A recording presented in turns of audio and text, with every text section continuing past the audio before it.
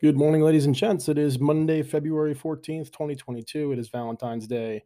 So let me take a moment to just say that I love you all. And I hope you have a wonderful day. Um, not so much to cover today in terms of research. I just went through my Dropbox where I get all the Wall Street research delivered, and there just isn't much out there at the moment. They do add things throughout the day, so I'll keep checking back. So let's just cut right to the chase here and talk about what's going on in markets. This will probably be a short podcast today. As I said, not much to talk about on the research front. And to be honest, not much to talk about in terms of news flow and price action either. Obviously, we had some comments out this morning from Minister Lavrov, who works for Vladimir Putin, indicating that Russia may be interested in a diplomatic solution. Stock futures, which were down pretty hard overnight, liked that. They erased all their losses. They went green on the day. And then later on in the morning, we had Fed President Bullard, who obviously made extremely hawkish comments on CNBC. He left very little to the imagination. And markets seem like they're not really sure what to do with it. I think it's interesting that oil, which did sell off initially on Lavrov's comments, has bounced right back. So the oil market, at least, doesn't seem to be taking the prospect of peace talks all that seriously. Or I guess you could interpret this as just being a function of the fact that supply issues remain problematic. Moving on to the stock indices in particular, the Dow is leading the way down today. The S&P down 30 bips. The NASDAQ outperforming, up 20 bips actually, which is interesting. Obviously, our trade is short tech. Our big core trade is short tech, long, kind of everything else. So when I see a day like today, it gives me pause, and I want to know, am I missing something here? So what are some of the reasons why tech could be rallying today? I think there's a couple of reasons. Number one, tech really has underperformed very strongly this year. And, I'm not going to change my thesis based on a couple of hours of price action. Liquidity remains horrible. The indices are whipping around like crazy. Looks like semiconductors caught a bit of a bid. I don't know if that had anything to do with Bullard. Bullard had some pretty positive comments on the economy overall. So if the market was listening to that part of his commentary, I think it could have been encouraged by that. So cyclicals, ex-oil at least, seem to have liked what he said on the economic front. The mega cap tech stocks aren't really doing a whole lot. They're down a little bit, up a little bit, kind of flattish.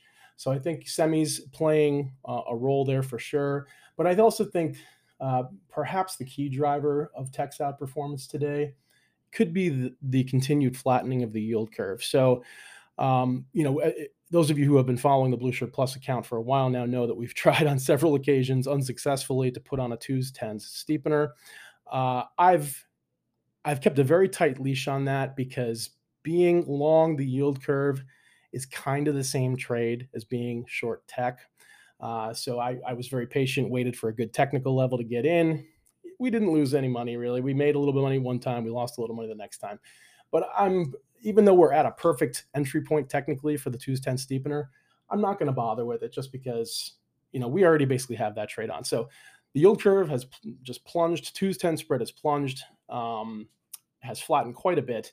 We're still, let's see, 2s are at 160, 10s are at 2%. So we're still a ways from inversion.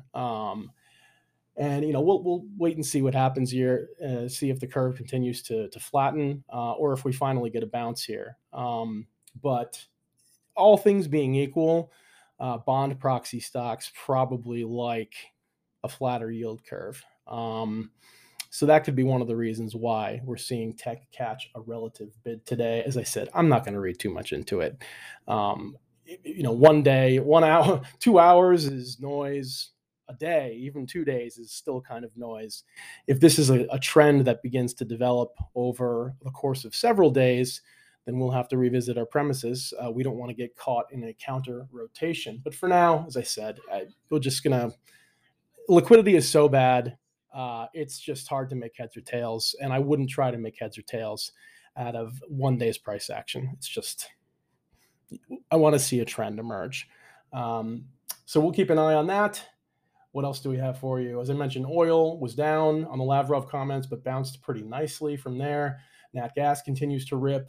Copper continues to be soft. So Dr. Copper has traded very poorly the last few sessions, and I think that is telling you, and especially when you measure it in conjunction with the flattening yield curve, Dr. Copper and the yield curve are telling you that people are worried about the global economy. Gold continues to catch a very nice bid. We remain long those gold straddles. Very happy with that position. What else do we have here? Let's see. Oh, quickly going to credit. So HYG trading flat today. Obviously, we've been keeping a very close eye on that one. It's down about 10 bips. I mean, down 10 bips for HYG is kind of like down 60 or 70 bips for stocks. So it's not, it's a somewhat noteworthy move there. LQD down 62 basis points, more noteworthy. Bonds are selling off in general. Bonds had caught a bid on Friday when the escalation over Russia and the Ukraine started to catch the market's attention, and it looks like yields are starting to gain back what they lost on Friday. So, as I said, a lot of moving parts here. Very poor liquidity. Let's not read too much into it. We will keep an eye on things for you, and we will chat with you again on the Twitter feed and again tomorrow.